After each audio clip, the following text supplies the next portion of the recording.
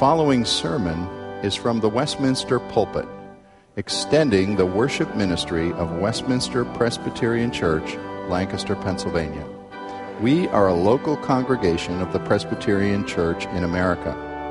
Please contact us for permission before reproducing this message in any format.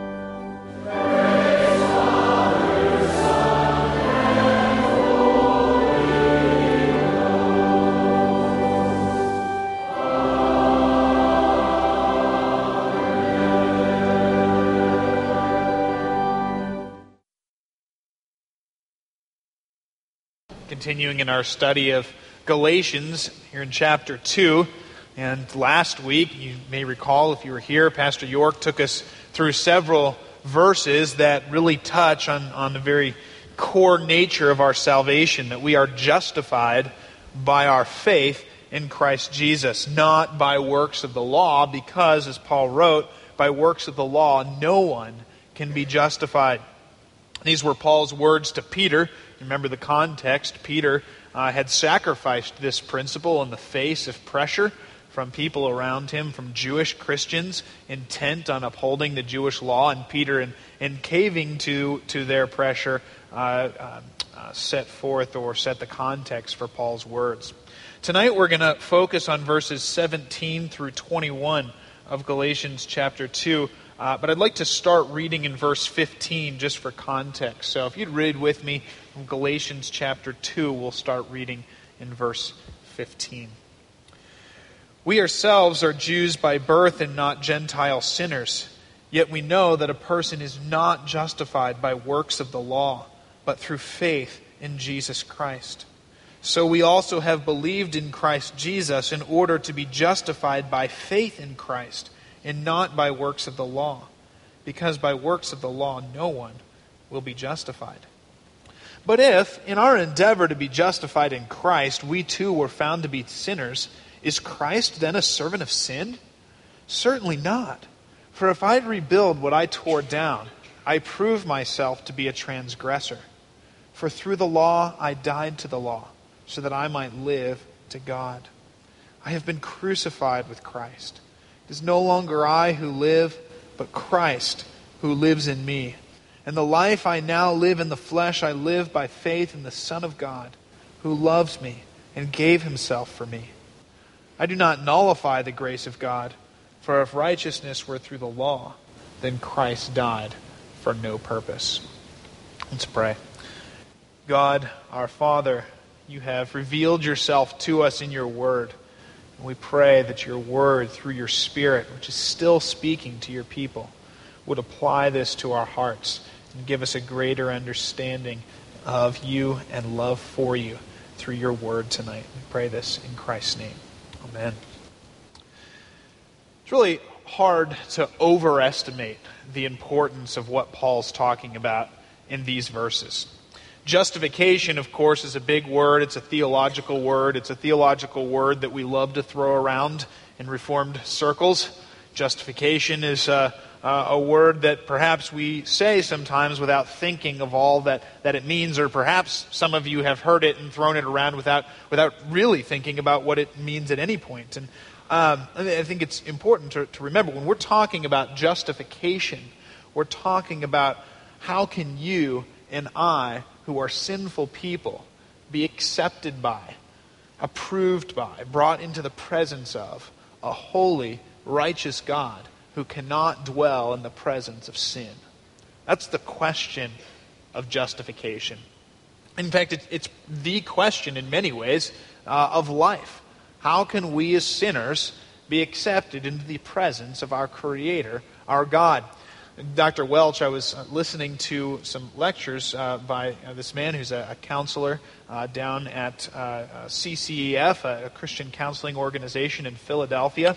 And he pointed out in one of his lectures recently that I was listening to that the issue of our acceptance before a holy God is a question that all people wrestle with. And it's a challenge, how can I be accepted before God, that is a key fact in the lives of all people, whether they're Christians or not. He said the shame of coming in the presence of a God knowing that we are sinners whose every secret, whose every thought will be found out, is a terrifying thought. And he said that the fear of death, the shame and sense of inadequacy that we so often feel, the questions of our self-worth, the justifications and excuses we make for ourselves, are all issues that come out in every person's life that are wrestling with this question. Who am I, a sinner, and how do I stand before this God who is holy and righteous, my Creator? I'm going to stand before Him again. Whether that's the conscious train of thought or a completely subconscious train of thought in the life of a person who does not acknowledge God, this is a key fact that we all face. I would guess that many of you have probably been asked the question at some point, maybe in a membership interview here at our church or another one, maybe by a parent or a school teacher, is this scenario that many of us are asked in the church. And if you were to die tonight and come before the gates of heaven, and God were to ask you, why should I let you in, what would you say? It's a question that we're all very familiar with. But I think if you think about this question, maybe we're so used to giving the answer that we've been taught in Sunday school that we breeze by what many people would say or respond to that question if we were to poll the population. And I would imagine if you were to poll the population with this question, you would get a lot of answers like, well, I'm a pretty good person. Why not? Or I've done a lot more good things in my life than I've done bad things. Or I would sure hope that God would see that I'm trying my best. Or maybe you'd even get a response of anger, because a lot of times anger is a reaction to or a cover for the insecurity we feel at being put in the spot on a question like that. This guilt, this shame, this feeling of inadequacy as we wrestle with, well, I sure hope that I'm good enough, or I would hope that God would see I've done more good things than bad, and you can put all of these words in here, again, gets at this same principle. At the core of our self-awareness is this realization that we cannot be good enough, we cannot earn, we cannot live lives that meet the approval and acceptance of a just and a holy God. There is no one of us on our own that's going to show up and God will say, wow, I'm extending an invitation to you because I want you with me. It's not going to happen, and we know it's not going to happen. And so there's the issue of justification. And there's the issue with what Paul's saying here in the context of Galatians chapter 2. We cannot be justified based upon our works, the works that we do according to the law that God has given. And so our only hope is a justification, an acceptance by God that is based upon faith in Christ Jesus. It's our only hope. I think it was with this in mind that J.I. Packer wrote this. He said, when we let the thought of justification by faith drop out of our minds, the true knowledge of salvation drops out with it and cannot be restored until the truth of justification by faith is back in its proper place. When Atlas falls, everything that rests on his shoulders falls with him. It's our faith in Christ, our abandoning ourselves and our desires for the death and resurrection of our Savior Jesus Christ, the one who died in my place and rose for my life. It's when we abandon ourselves upon Him, this Savior, in faith in Him alone, that leads to acceptance by a righteous God, a justification by faith alone. This is the truth that's at the core here of Paul's argument in Galatians chapter 2. And that's really his focus in verses 15 and 16. But we arrive at verse 17, and this is really our focus for tonight. Paul, having laid out this principle of justification by faith, this principle that our only hope is in Christ Jesus, in His work, rather than our own. We get to verse 17, and it shouldn't surprise us when we arrive to verse 17. Remember, Paul's in dialogue here with a group of Jewish Christians who are intent upon encouraging obedience or requiring obedience to the law. And we shouldn't be surprised that there's perhaps some counter-arguments that these Jewish Christians want to make or have made against Paul. I like to, Paul, of course, is writing a letter from one perspective, but as he raises objections, I think we can picture, and I like to picture this sort of dialogue back and forth between Paul and the Jewish Christians that he's conversing with or arguing with. And as I picture that, I can sort of see Paul laying out his argument for justification by faith. And here behind verse 17, in my mind at least, I sort of picture these Jewish Christians sort of smugly listening to Paul with this smirk on their face, ready to sort of lay out their trump card and say, wow, Paul, it's a great argument you've made for justification by faith, but just one question, Paul. We have an argument we would like to share with you that's going to bring your whole justification by faith thing crashing down. And their argument, which you can clearly see behind verse 17, the question Paul asks is this. See, Paul, they would say, if we can believe in Jesus, if we can just say, Jesus, I believe in you, and come to him by faith, and we don't have to obey the law that he's given in order to be accepted, isn't Christ enabling us to keep on sinning?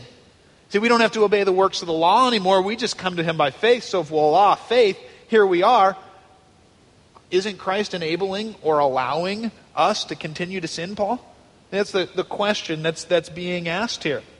I think this question really comes up in a lot of conversations. I was struck as I thought about this, about some good friends of mine in college.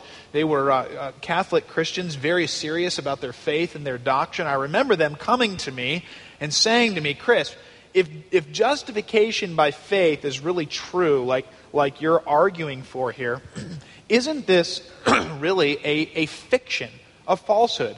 God's saying you're righteous, but you're really not. And you can just keep on sinning, and God's saying you're righteous, but you're not. You're still sinners. Isn't Christ declaring you just, but allowing you to just keep on sinning?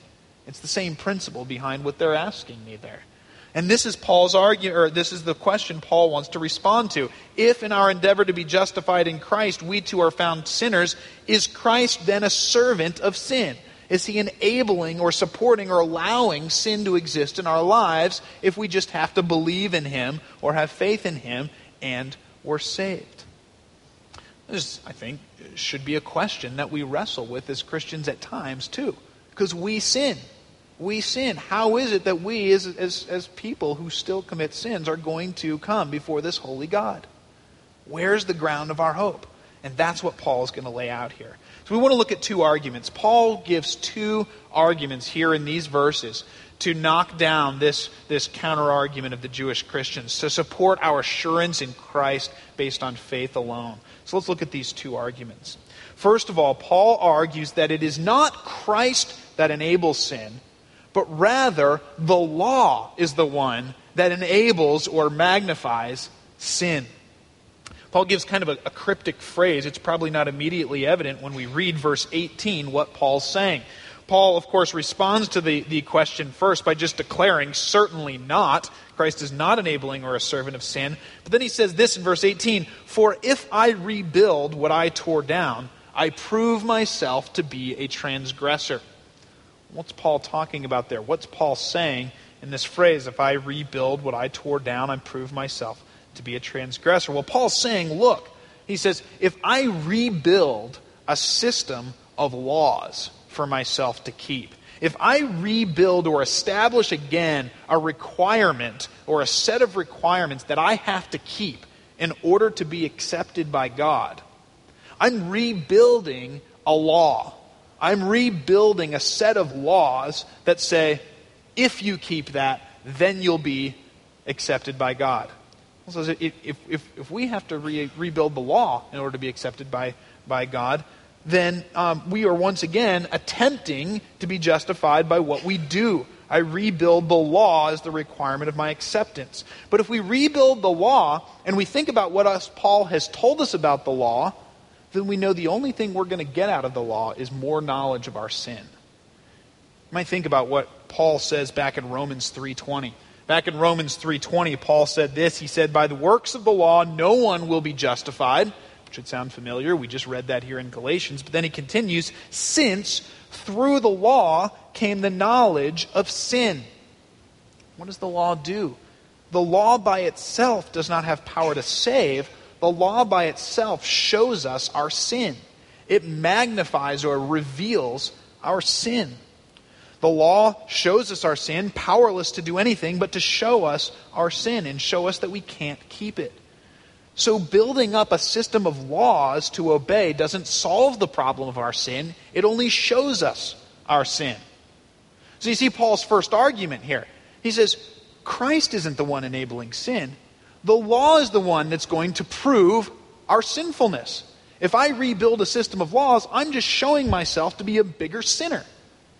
And that's Paul's first argument here. I think his statement here immediately brings to mind this picture from a classic children's book. I remember, for some reason, this is the book that I remember more vividly than any other book that my mom used to read to me when I was growing up. Perhaps some of you have read it to children or grandchildren. Mike Mulligan and the Steam Shovel. I'm not sure if you guys are familiar with the classic work. But in this classic book, Mike Mulligan and his steam shovel are getting pushed out and replaced by the new big bad diesel steam shovels.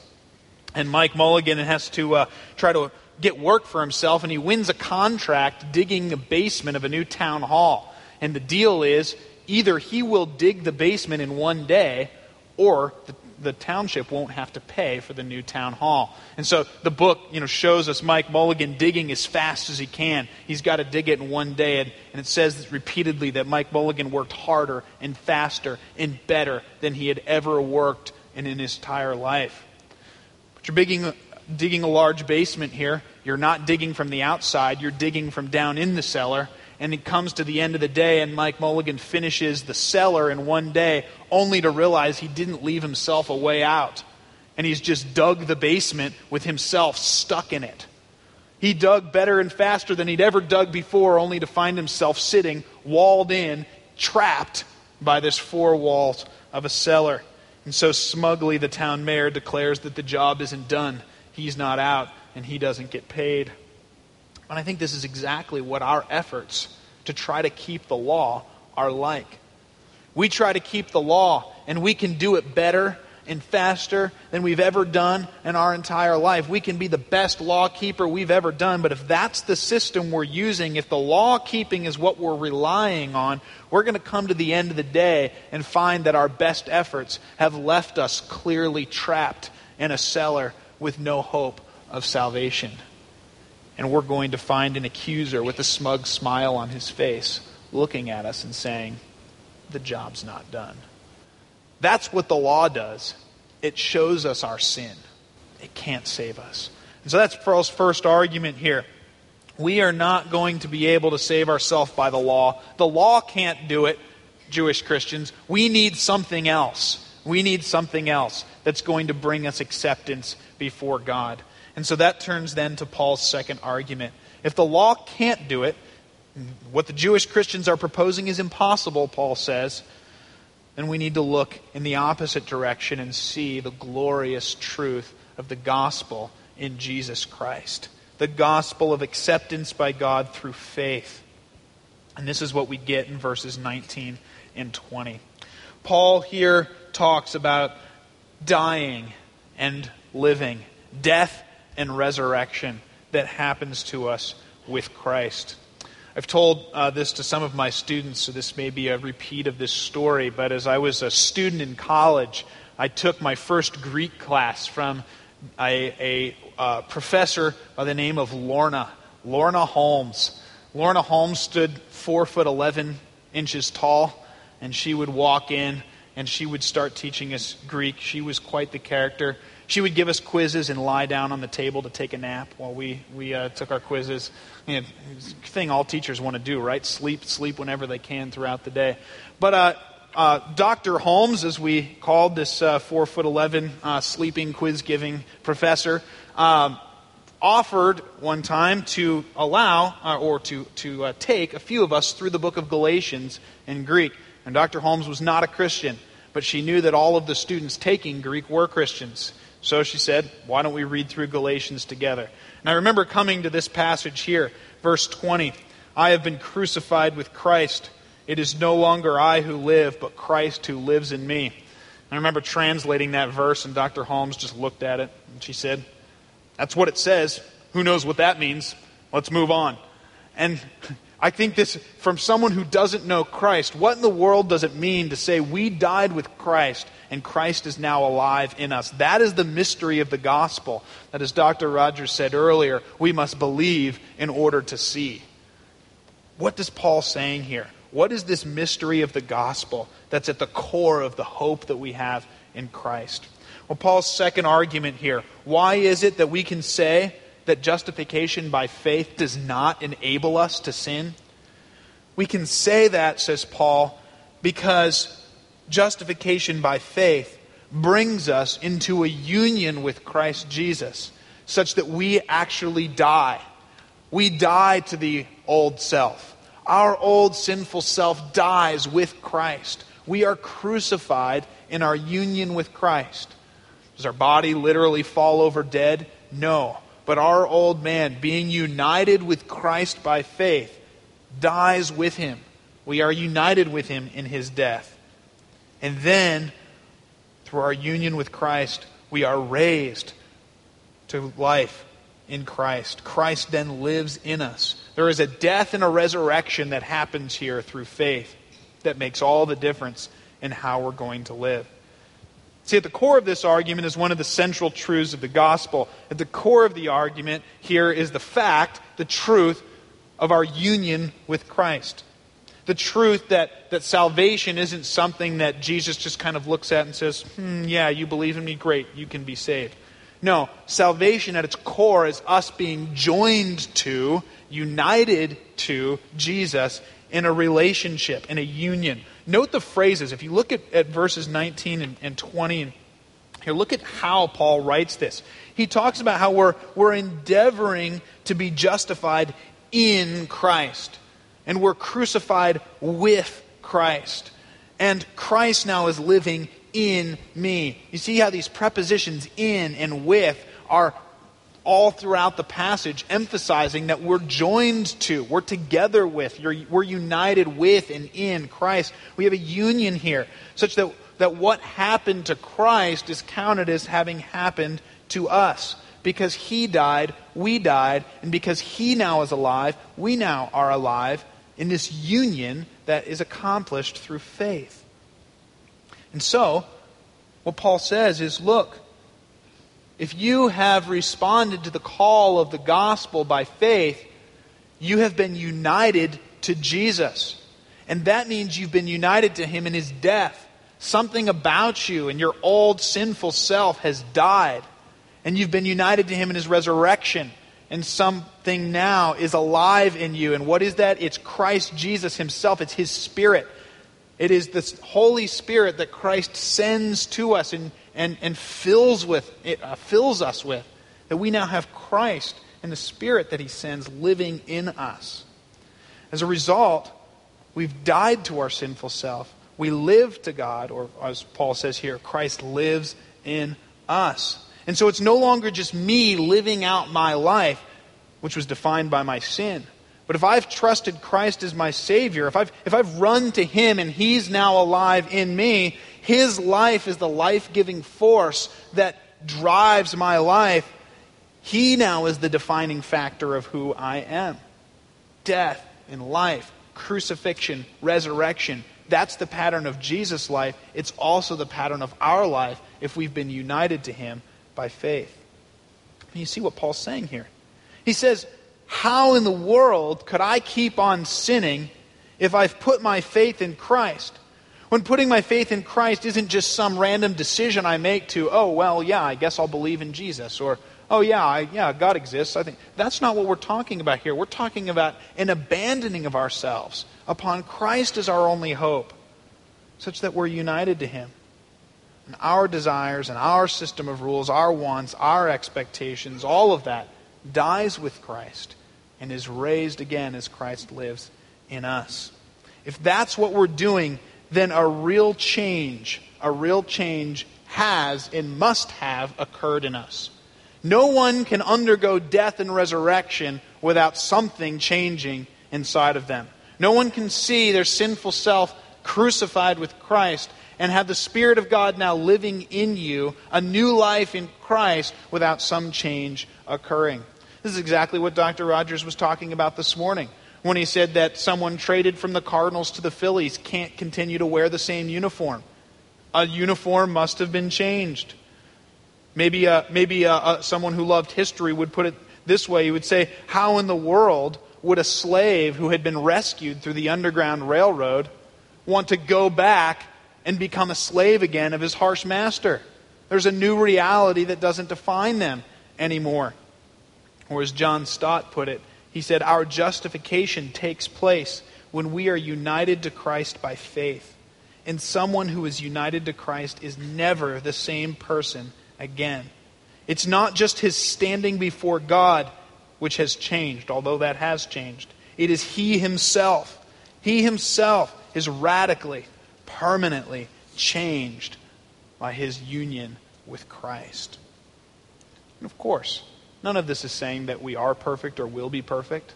None of this is saying that our expectation in this life should be perfection. But it's saying that we are united to Christ. His death is our death. His resurrection is our life. This means, yes, his blood is enough to cover our failures. But it also means that we have become new people. We have been renewed in his image and are being renewed in his likeness.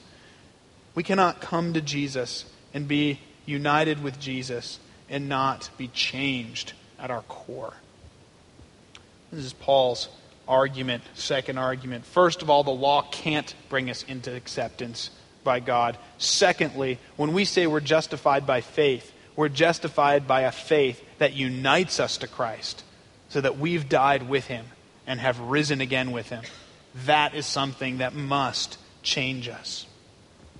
Look also finally at a sort of an add-on comment, sort of a nail in the coffin that Paul adds in verse 21. Having made these two main arguments, Paul adds this. He adds in verse 21, I do not nullify the grace of God, for if righteousness were through the law, then Christ died for no purpose.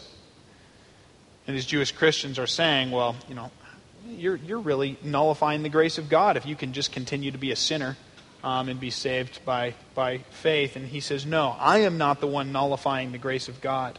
You who think that your righteousness, law-keeping, can save you. If righteousness were through the law, then Christ died for no purpose.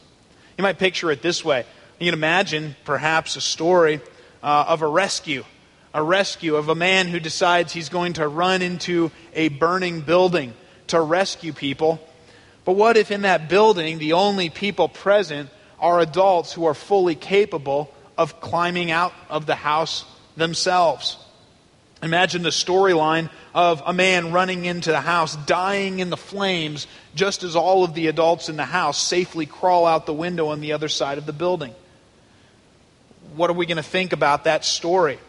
Well, some might admire that person's willingness to die, but the story is going to be this man died in vain. The people were able to get out themselves. But now imagine another scenario where a man runs into a house because there's a helpless infant in a crib who cannot get out. And imagine the difference in the story if this man runs into the house and as the baby can do nothing but hold its arms up, he rescues the baby, gets the baby out of the house, and yet dies in the process.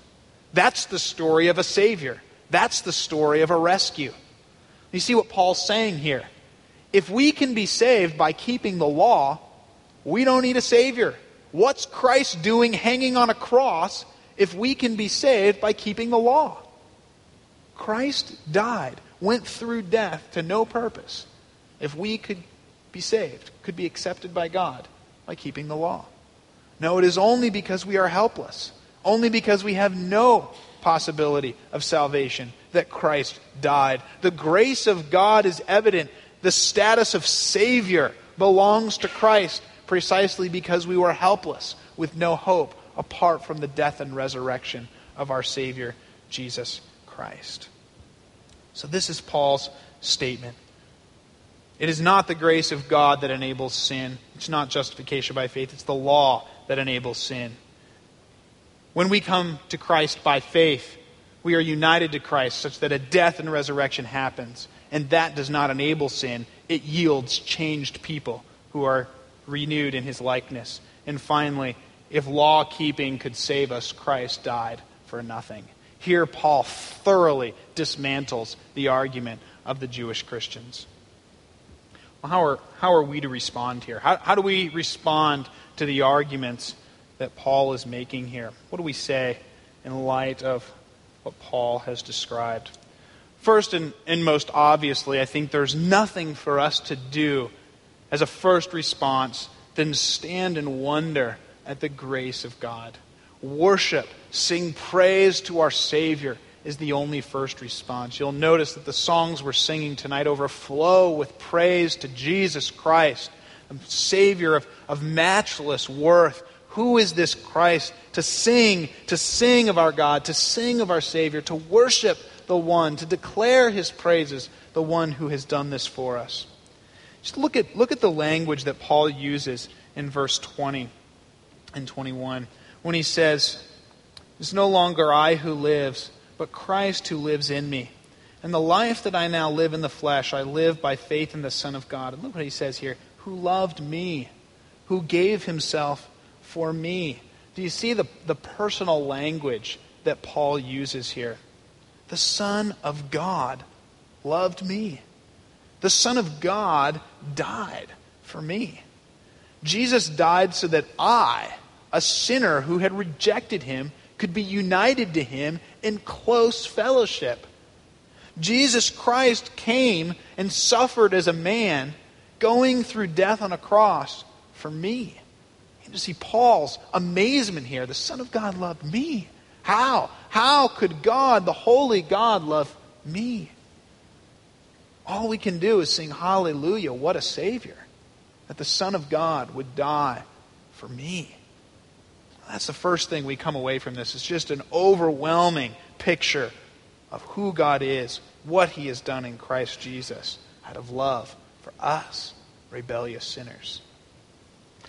Secondly, I want to bring out perhaps a little bit more of a theological application to this as well.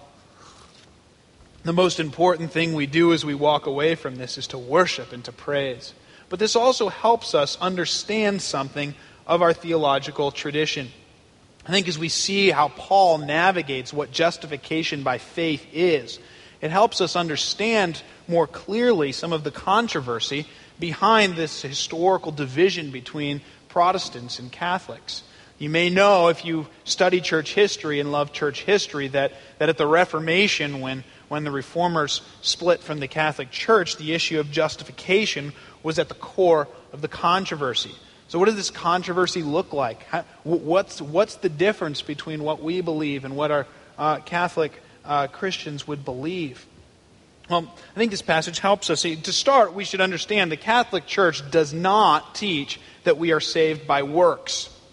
The Catholic Church never has taught and doesn't teach that we are saved by works. But what the Catholic Church does say is that our acceptance with God at the last day rests both on our faith in God and how we live that out. In other words, it's a faith and works. No Catholic that I know would say works alone save you. But it is this dual category of we trust in Christ, yes, but then we receive strength so that we can do, so that we can obey. And it's this dual faith and works category that the Catholic Church teaches as the ground for our justification. As a result, the way we act, though in Catholic doctrine it's important to note that they would say strengthened and supported by the grace of God, nevertheless, how we act plays a role in how we are justified and how we are accepted by God. But as Luther and Calvin read, and Galatians, of course, was a core text for Luther and Calvin as they looked into and developed their understanding of justification, they charted the course of our disagreement with Catholicism by making our justification, our acceptance by God, and how we act, how we behave, both of them rest upon faith, upon this union with Christ that comes by faith. See, for Luther and Calvin, we are accepted by God by faith alone, not by what we do. But that same faith that leads us to be accepted by God also unites us to Christ so that it's impossible for us to keep living the same as we did before. And so our changed life also rests on the same faith that justifies us. You see what they were doing. Faith never leaves us the same person. So as they famously said, yes, we are saved by faith alone, but faith is never alone. John Calvin liked to talk about the twofold benefit of redemption, where faith unites us to Christ so that we are both accepted by God and we are changed more and more into His likeness. Faith is at the core. And faith is what leads to this changed life and our acceptance by God. This is this text here then, that responding to God in faith is not just God saying, well, great, you believe in me, ta-da, I'll declare you accepted. No, responding to God in faith brings about this union where we actually die with Christ. We are counted as dead, crucified with our Savior through our union with Him. And then we are resurrected to a newness of life so that we are renewed in His image.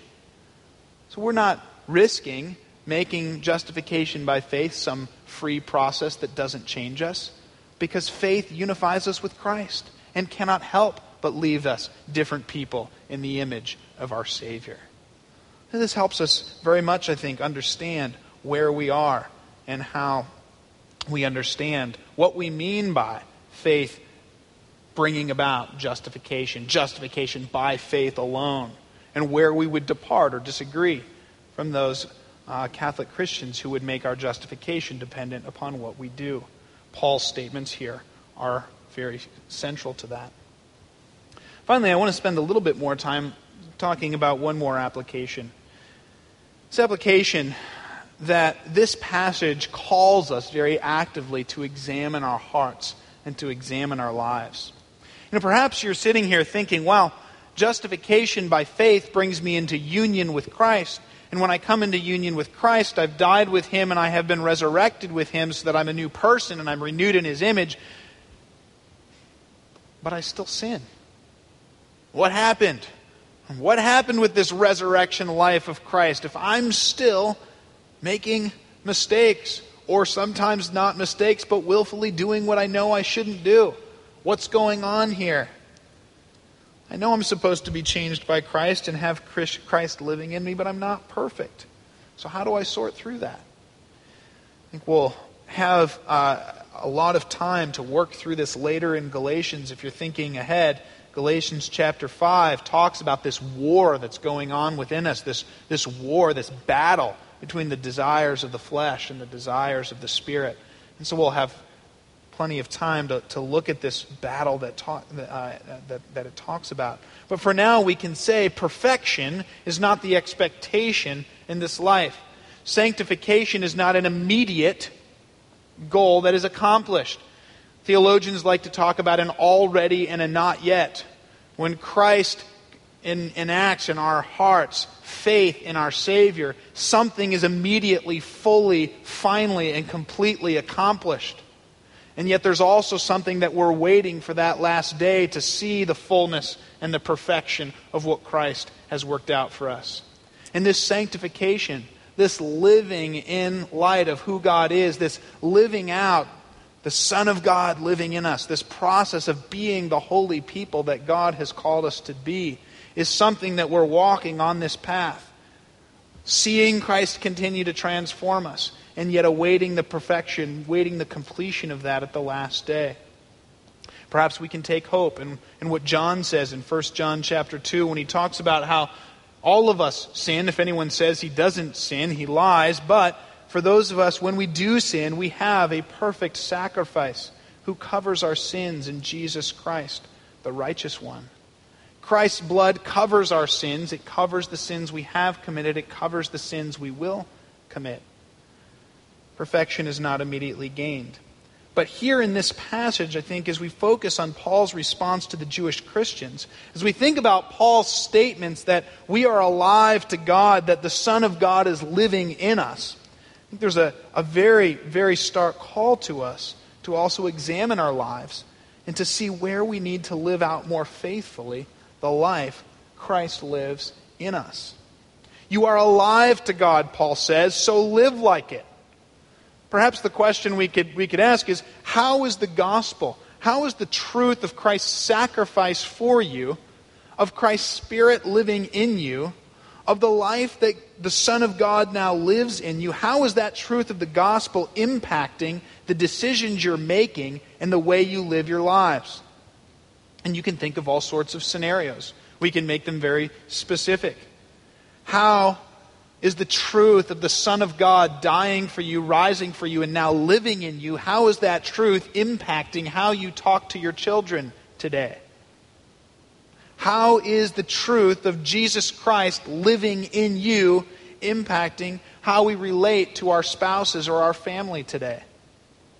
How is the truth of Christ Jesus, by His Spirit living in us, impacting how we interact with those neighbors who have a dog that's barking at 3 in the morning every night, or who yell themselves and wake us up at 3 in the morning, or who you put in whatever neighborly controversy you'd like to. How is the truth of the Son of God alive in you impacting how you relate to them? How is the truth of the Son of God alive and living in you impacting what you want and what you desire? How is it impacting how you define success or the goals that you have for your lives? How is it impacting how I spend my time? When I have a block of time ahead of me, how is the fact that the Son of God is living in me impacting how I use that time? How is it impacting my identity? How does it impact how I see myself, who I say that I am? The truth that the Son of God is living in me, how is it impacting that? We could ask question after question after question. If the Son of God is alive in us because we've been united to Him in His death and His resurrection, how is that impacting my response and your response to every situation of life? Because the Son of God is alive in us. And so our response ought to be renewed and changed in the likeness of our Creator. Perhaps we could say it this way. There is no place in life that is not impacted by going from slavery to freedom. There is no place in life that going from being dead to being alive doesn't change. What about us isn't impacted by what Christ has done in us by dying and rising and uniting us to Himself in that death and resurrection?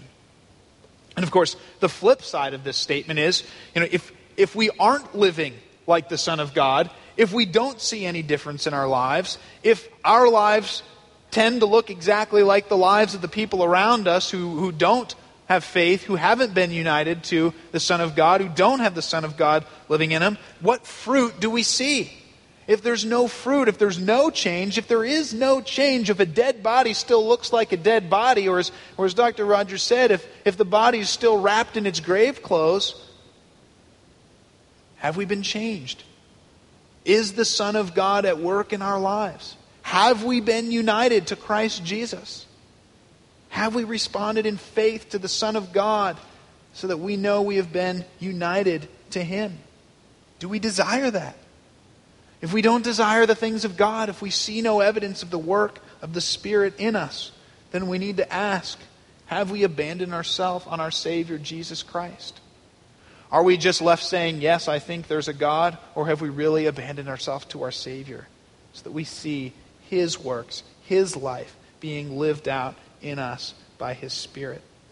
I think Paul summarizes both sides of this application for us just a few pages earlier than Galatians 2. 2 Corinthians 13, right at the end of the chapter, Paul says this in verses 5 through 7, "Examine yourselves to see whether you are in the faith." This isn't random questioning so we can sort of dig up this doubt and assurance. Paul says, examine yourselves to see whether you are in the faith. Test yourselves. Or do you not realize this about you, that Jesus Christ is in you, unless you fail to meet the test? But we pray to God that you may not do wrong. Not that we may appear to have met the test, but that you may do what is right. You see what Paul is saying? Jesus Christ is in you. And if Jesus Christ is in you, that makes a difference. So test yourself, examine yourself to see whether the Son of God is living in you. Is Jesus Christ alive in you? And is it evident as we walk through the moments and the decisions of our lives. I think, well, this is an uneasy question to ask ourselves. It's also why we should never tire of hearing the gospel. We should never tire of hearing the gospel in our lives. See, as we grow in Christ, the gospel continues to reveal new areas where we need to be brought into conformity with who Christ is. It's like peeling back the onion. I remember I've told many people that when I got married, I thought to myself, of course, subconsciously, I wouldn't say this out loud, but I'm in a pretty good spot. I don't have any obvious sins I can think of that are really going to, destroy our marriage. And then, peel back the layers. And very quickly we realize the sins and the selfishness that are at play in us. That's a process that continues throughout our lives, but it's a process also that continues as we draw closer and closer to Christ. So as we hear the gospel again and again, as we see Christ more clearly and more fully, that shines on our lives, and we see our sin more clearly. And the more we see our sin, the more we're driven back upon Christ, who is our gospel hope. And the more we're driven back to Christ, the more we see where we still are imperfect, and this cycle continues. And so we should never tire of hearing the gospel and never tire of seeing Christ and drawing near to Christ. This is the ongoing process of the renewing image of God at work in us. It's the process of being dead to sin and alive to God. Well, as we come to the end of the passage, you can say that we are accepted by God because by faith alone we are united to Jesus Christ. This truth, says Paul, doesn't enable sin. Rather, this great truth, when we really believe it, when we let this reality sink into our hearts, must lead to an outburst of praise to our God. It must lead to the only security and assurance and joy we can have, because it rests on Christ's finished work and our union to Him, not our own.